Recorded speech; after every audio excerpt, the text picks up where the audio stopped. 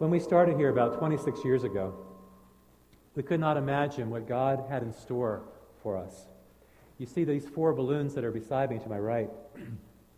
It stands for 4 students who crossed the threshold of faith on Wednesday night to the glory of God, making their profession of faith. Along with them, there was other students just giving their lives back to God. Now we begin the process of discipling them, something we're calling purple booking them. We have this purple book we're going to use for discipleship, laying the foundation in their life strong. We see discipleship happening here at every level. Father to son, mother to daughter. We see it older student to younger student. It's awesome. Last Wednesday night it was with the Awana. They concluded by their year together by allowing me to hear them recite some of their scripture. I was blessed to see one of the girls who was there who didn't take any of the bucks unto herself, but she used them to buy diapers for the CareNet Pregnancy Center. I was blessed by the children clapping their hands and cheering for their leaders, who are awesome, and giving them high fives. Last week we heard the testimony in this place of the Seidel family, passing on the faith to their children. Big Ben, who lives now in York, Pennsylvania with his wife, teaching little first graders up there in York. I can see Big Ben on the floor, crawling about, these little guys, like his father crawled on the floor with him. His brother Philip, who's in Kandahar, Afghanistan, serving our country, whose battle buddy passed away recently, but persevering in his faith. And Lauren and her husband, Chris, pouring into the students here, especially the youth praise team. This week we want to talk about passing on the faith from generation to generation. Chosen 2 Timothy, you have a Bible, you can open up. We should also have some on the screen for you, some of these verses. But this is a letter written by the Apostle Paul to persevere in the faith to his young son Timothy. In the first chapter, the 5th verse, Paul writes these words, "I have been reminded of your sincere faith, which first lived in your grandmother Lois and in your mother Eunice, which I'm persuaded also lives now in you. And for this reason, I remind you to fan into flame the gift of God, which is in you through the laying on of my hands. For God did not give us a spirit of timidity." It's kind of a play on words because the word Timothy is the word tamao. So God has not given us a spirit of timidity, O timid one. But God has given to us a spirit of power and of love and of self-discipline, self-control. Paul is writing here to his young son in the faith, reminding himself, God has brought to my mind remembrance of your sincere faith. There's no question that this young man had earned the respect of the Apostle Paul. Paul said about him to the Philippians, he said, "I have no one else like this young man. No one else with this kindred kind of spirit. No one else who has a genuine concern for your well-being. Everyone else seems to look out for their own interests. But Timothy has proven himself, because as a son working with his father, he has served with me in the work of the gospel." Timothy and Paul were vastly different. Timothy was young, and Paul was getting on in years. Timothy was inexperienced. Paul had a wealth of experience. Timothy was sort of shy, we might say introverted, and Paul was sort of lion-hearted and bold and courageous. Yet not only did Paul love Timothy, he believed in him. This is a word of affirmation to this young man who was undergoing great trial and pressure. And he thanked God for Timothy. Why? Because Timothy had been made in the likeness of image of God, and God had poured his gifts into Timothy, and he was at work in his life. He said, "I've been reminded of your sincere faith." We know that Timothy had a godly mother and a godly grandmother, but most likely he did not have a believing father. He was saved when he was about 16 or 17 under the ministry of the Apostle Paul. And then Timothy would follow Paul on several missionary journeys. I have been to Israel and have talked with many Jewish people, and most likely his mother, grandmother were Jewish, who put their faith in the Messiah to come. Even though they knew, I believe, the Messiah has come, they had not come to that same conclusion. God put through the Old Testament many references to the coming of Messiah. The Messiah himself would be a king. He'd be born of a virgin, born in the little town of Bethlehem. That he would ride into Jerusalem aboard a donkey. That he would be numbered with the transgressors. That he would be pierced for our transgressions, crushed for our iniquities. That a substitution would be made where he would be punished to give us peace. And by his stripes we would be healed. He'd be laid in a rich man's grave, but he would rise triumphantly from the dead. And so the nation of Israel was looking forth to the coming of Messiah. And his mother and grandmother were believing Jews, godly Jews, believing the Messiah was yet to come.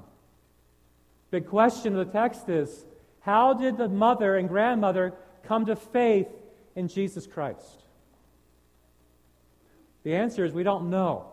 But one possibility is grandmother herself traveled to Jerusalem to celebrate the Feast of Pentecost, as all godly Jews would do at some time in their life. And there was a man there, his name was Peter. And Peter was anointed and appointed by God. And Peter stood up to say, "You know this one Jesus, who testified to you with miracles and signs and wonders, which you know about. This very same Jesus, according to the foreordained plan of God, was handed over to wicked men who nailed him to the death upon the cross.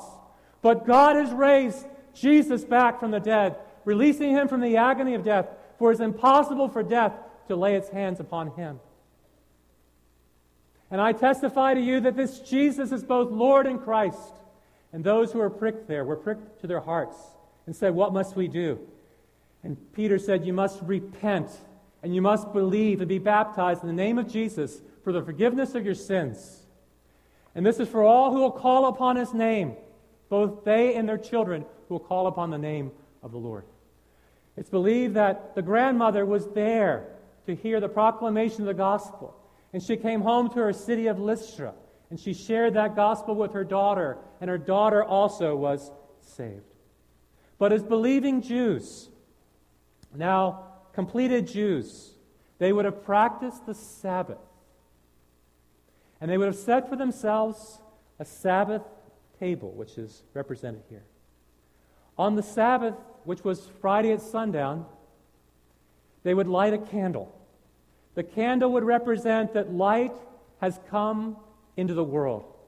It was out of darkness that God said, "Let there be light." And where there is light, there is the presence of God. It was inviting the presence of God into their household. And so they would light a candle to represent that God was present with them. And then there would be 2 loaves of bread. Do you know why 2 loaves? Because on the day before the Sabbath, every day God gave them manna from heaven. But on day before Sabbath, he would give them a double portion. Manna was like Honey Nut Cheerios. They kind of rained down from heaven. And they would gather up the manna, and this was their provision for the day. God was taking care of his people by providing for them. But on the day before Sabbath, he gave them a double portion. So on Sabbath, they would set out 2 loaves of bread to remind themselves of God's abundance. And then at some point in Sabbath, they would take the pitcher, and they would pour the pitcher into the cup of wine. And they would let the pitcher flow, and it would flow just slightly over the top of the glass onto the saucer. Do you know why? Because the blessings of God would overflow into their life. They would understand the goodness of God by his blessings flowing in their life. They would know that we're to honor God with our wealth, with the first fruits, that our barns may be filled to overflowing with grain, that our vats may overflow with new wine. You see, God had been good to his people. And these people wanted their child to know the goodness of God.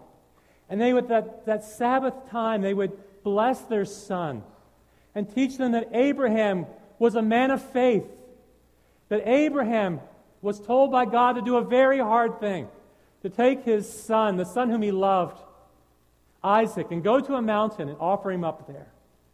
And Isaac asked a very profound question. Dad, I see the fire and I see the wood, but where is the lamb? And Abraham said, God will provide. And there on that mountain, the Lord provided for Abram. He gave a ram in place of his son Isaac. And several thousand years later, God provided the Lamb, Jesus Christ, the substitute to take our place. These stories of the Old Testament were teaching people that He is Jehovah Jireh, God our provider. He is Jehovah Shalom, God our peace. She would have taught her son the story of Gideon.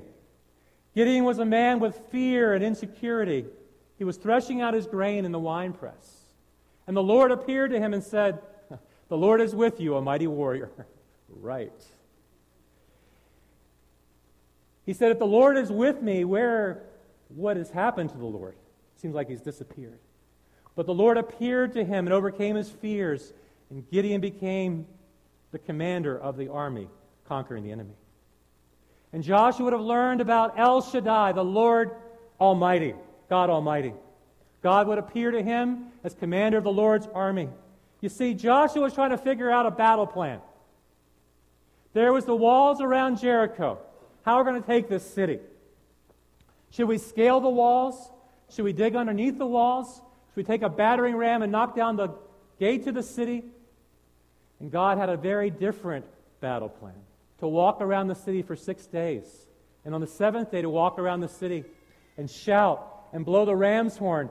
And the walls of Jericho came tumbling down. You see, the Sabbath for them was a time to reflect upon the goodness of God. And even as God has provided for His people over the centuries, so God has been providing for us here. Do you realize that in ICOI, we started with about a $2.5 million debt. The debt currently is about $1.25 million. It has been halved in the last 2 years. God is providing for His people in the worst economic times of our lifetime. God is taking care of us and making provision and whittling down our debt. Some aren't getting their nails being done. Some are making sacrifices. But God is providing for His people. And we're going to invite you to join us in this noble quest to eliminate our debt and show the mighty power of our God. It says here that, Timothy, you have a sincere faith. And your mother and grandmother also had sincere faith. You see, it's faith that holds on to us, and we hold on to faith. Our faith is in a God who moves big mountains. Our faith is in a God who opens doors that no man can open and closes doors that no man can shut. And we see this sincere faith being resident in God's people. This place is full of women with a very sincere faith. They show their faith week after week by pouring in to our children.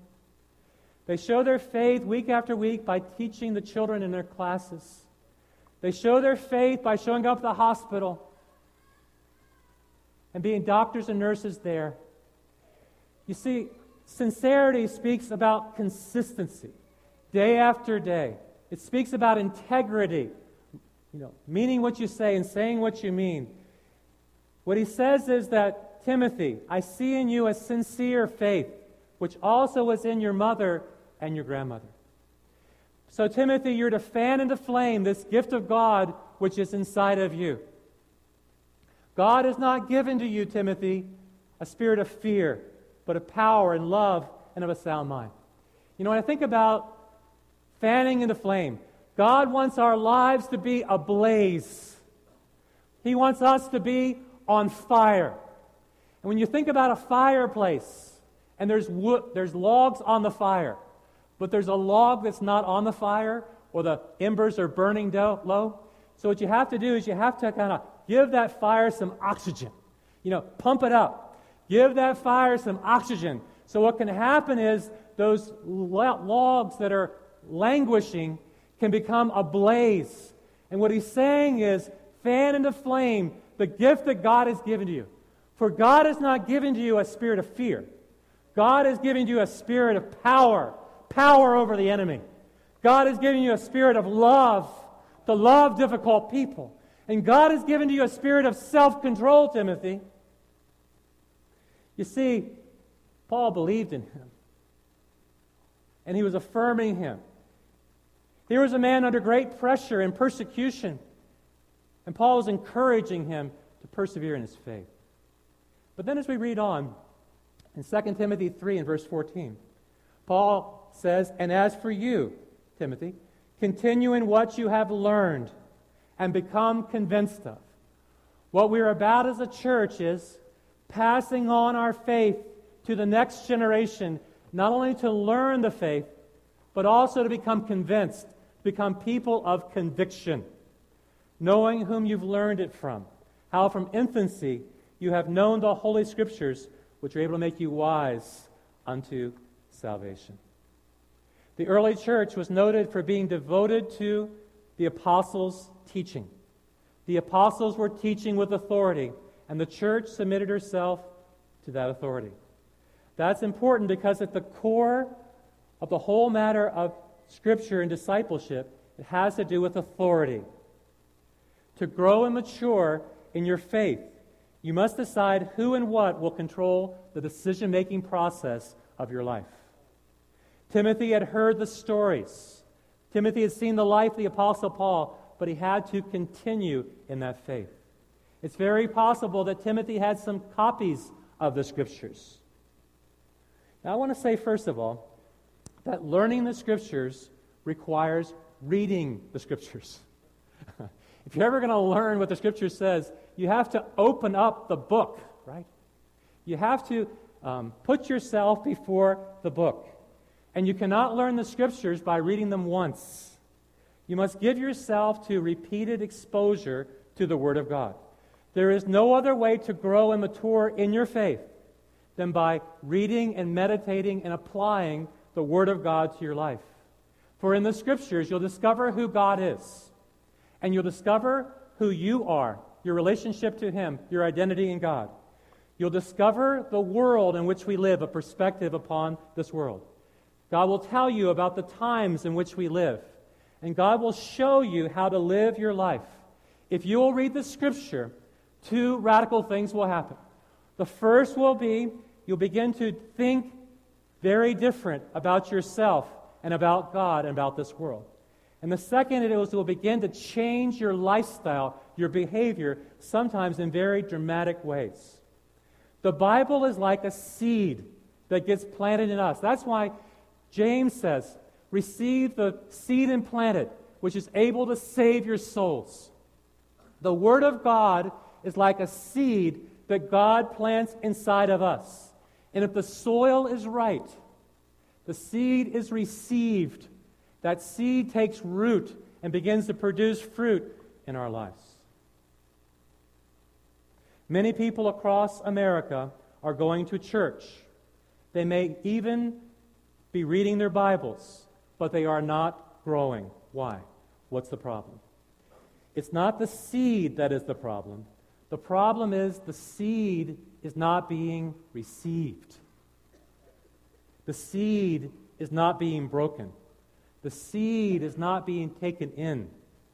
The seed must be received. That's why James says in this regard, be quick to hear,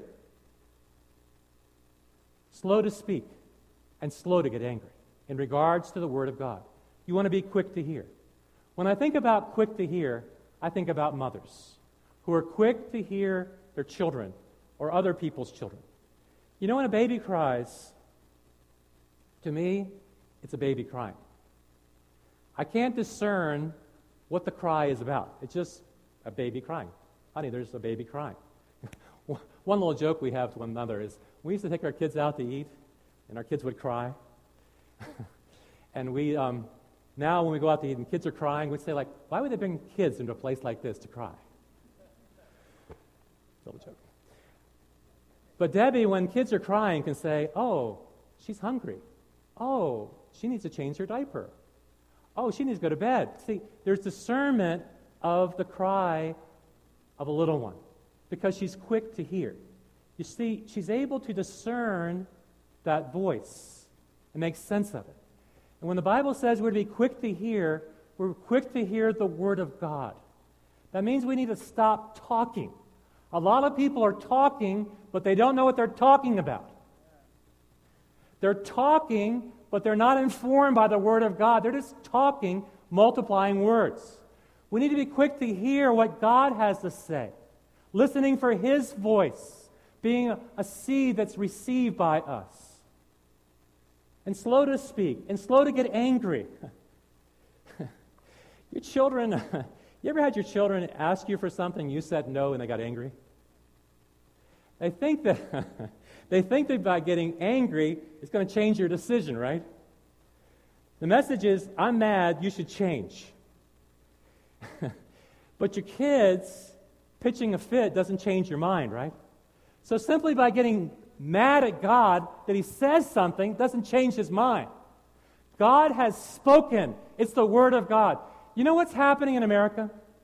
Many people are taking Christianity like it's an audit class.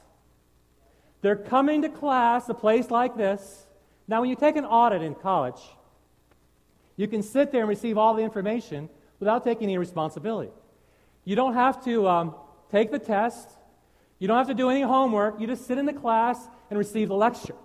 So they're coming to churches like this church, and they're sitting, receiving the information, but they're doing absolutely nothing with what they received. We are educated beyond our level of obedience. We hear the Word of God, that our lives would be changed by the Word of God. Amen. We come to receive what God would say to us. In order to follow God, you have to learn who God is and what God says. And then you have to continue in what you have learned. And what He would say is, you've known from the time you were a child the sacred Scriptures, which are able to lead you to faith in Jesus Christ. Now, you may not have come from a Christian family. You may be the first generation Christian. But let me say right now that God is inviting you to a relationship with Him, a relationship that will grow dearer and more precious as time goes forward. You may regret many things in your life, but you'll never regret beginning your relationship with God. And it all comes through the Scriptures, which are able to make us wise unto salvation through faith in Jesus Christ. Now, to testify to their relationship, two of our women come. Christina Rapp, she has been one of our leaders in Awana, a prayer warrior, small group leader. And her daughter, Rachel, comes, and she is one of our awesome youth and the leader in our youth group. They're going to come and now talk about their discipleship relationship. Good morning. Again, my name is Christina Rapp, and this is my daughter Rachel, and we have the honor of speaking to you about our relationship this morning as discipleship. As I was thinking about this, I used the phrase in my head, generational discipleship, and it reminded me of the other phrase, generational sin. We hear that a lot. And I was thinking, okay, what generational sin do we deal with? Well, the most important and first one we need to deal with is the sin of unbelief. And what better way to counter that? Discipleship. Our kids are not born believers, so we parents, it's our first and foremost responsibility to teach them. I did not grow up in a Christian home. I did not have a Lois and a Eunice to teach me. But when God brought me to Himself in my 20s, this wonderful group of ladies embraced me and discipled me and just helped me to grow. And I will never forget them. And what they taught me was, they said, Christina, you need to always have a Paul, someone that's discipling you, and you need to always have a Timothy, someone that you are discipling. And this will keep you in a balanced life. They taught me how to pray, they taught me how to read the Scriptures, and they just poured their life into me. And we were a military family, and we moved around quite a bit. So every place we went, I said, okay, God, give me my Paul and give me my Timothy. And he was faithful every time. And then I had the ultimate Timothy, Rachel, and my 4 boys. So there they are, my kids. Tim and I are the disciplers. They're watching us 24/7. So then you ramp up your scripture reading, like, okay, this is serious. I got to do this. Anyway, it was a pleasure to do that. And one of the verses that R used was 2 Timothy 3:15, which says, "From infancy you have known the Holy Scriptures." What an honor to teach my children from infancy, from just the very beginning. I didn't have that. I often think, wow, how different would my life have been had I known the Scriptures through my teen years. Rachel and the boys have known that, and their lives are definitely way different than mine. When they were little, I did things with them, reading children's Bibles to them, teaching them how to pray. So many opportunities children give us to apply the Scriptures. You know, that love your neighbor as yourself. Okay, you can use that every 5 minutes with your kids because they're bicker. Okay, Jesus says, love your neighbor as yourself. And as Rachel got older, actually even from elementary age, in the church we had Olympians a long time ago and Awana. She has been helped by many people through the years, many other women, and the church family in general. And now she's currently being discipled by Lisa Catania. And they meet a couple times a month, and I'm really thankful for that, too. And she is also, in her leadership in the youth group and through Lisa and myself and my husband, learning how to disciple as well, so she can pass it on to the next generation of people around her and her kids. If you do not grow up in a home with Christian parents, it's okay because you have the church. We are a family. We made a commitment this morning to that family and their 3 kids that we would help in their discipleship process. And I hope we all take that very seriously. And a lot of us moms that work in the childcare, we do that. And it's a great honor to do that. And the last thing I want to share is that wonderful fanning into flame example. As I said earlier, I have a wood stove, which is just my favorite thing. If you know me, I'm always cold. When I get up in the morning, there's just tiny little ember in there. And the first thing you do is you open the flue, you open the door, you add oxygen. Well, that's what we do to the people around that we're discipling. You know, the Holy Spirit has to put the ember there, and they have to receive it. But we pour the Scripture into them. We are the oxygen, just like R said. That's our job. Pour the Scripture into our kids and new believers and pull people into our lives that are going to pour it into us as well. Now I'm going to let Rachel share. Well, like my mom said, since I was really little, she always told me about God, and she brought me to Christ, and she was sharing about David and Goliath and how he fought for God and he had faith. And I was like, Mom, how can I do that? And she told me all about God, and she taught me how to pray and how to read my Bible. And when I was all in elementary school and till now, you know, she encourages me to read my Bible, and whenever I have a question, you know, she's there and she's willing to answer it and help me work through learning about God. And we have our moments, you know, she's my mom, but she's my best friend too. And, you know, it's something that we are so blessed to have such a close relationship. And I think a lot of people don't get that. They don't get from birth to just be poured into like I have. And I thank God for that. And I thank God for my mom and for everything that she's done for me. And so it's a really great thing to have somebody who is always there for you and to be a good example so that later I'll be able to pour into other people as well. Thank you. That's my Mother's Day present.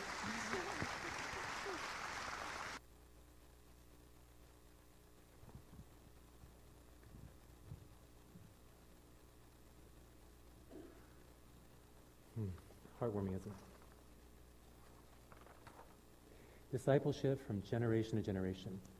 How many of you have a son or a daughter? Grandson, granddaughter? How many of you see yourselves as disciples?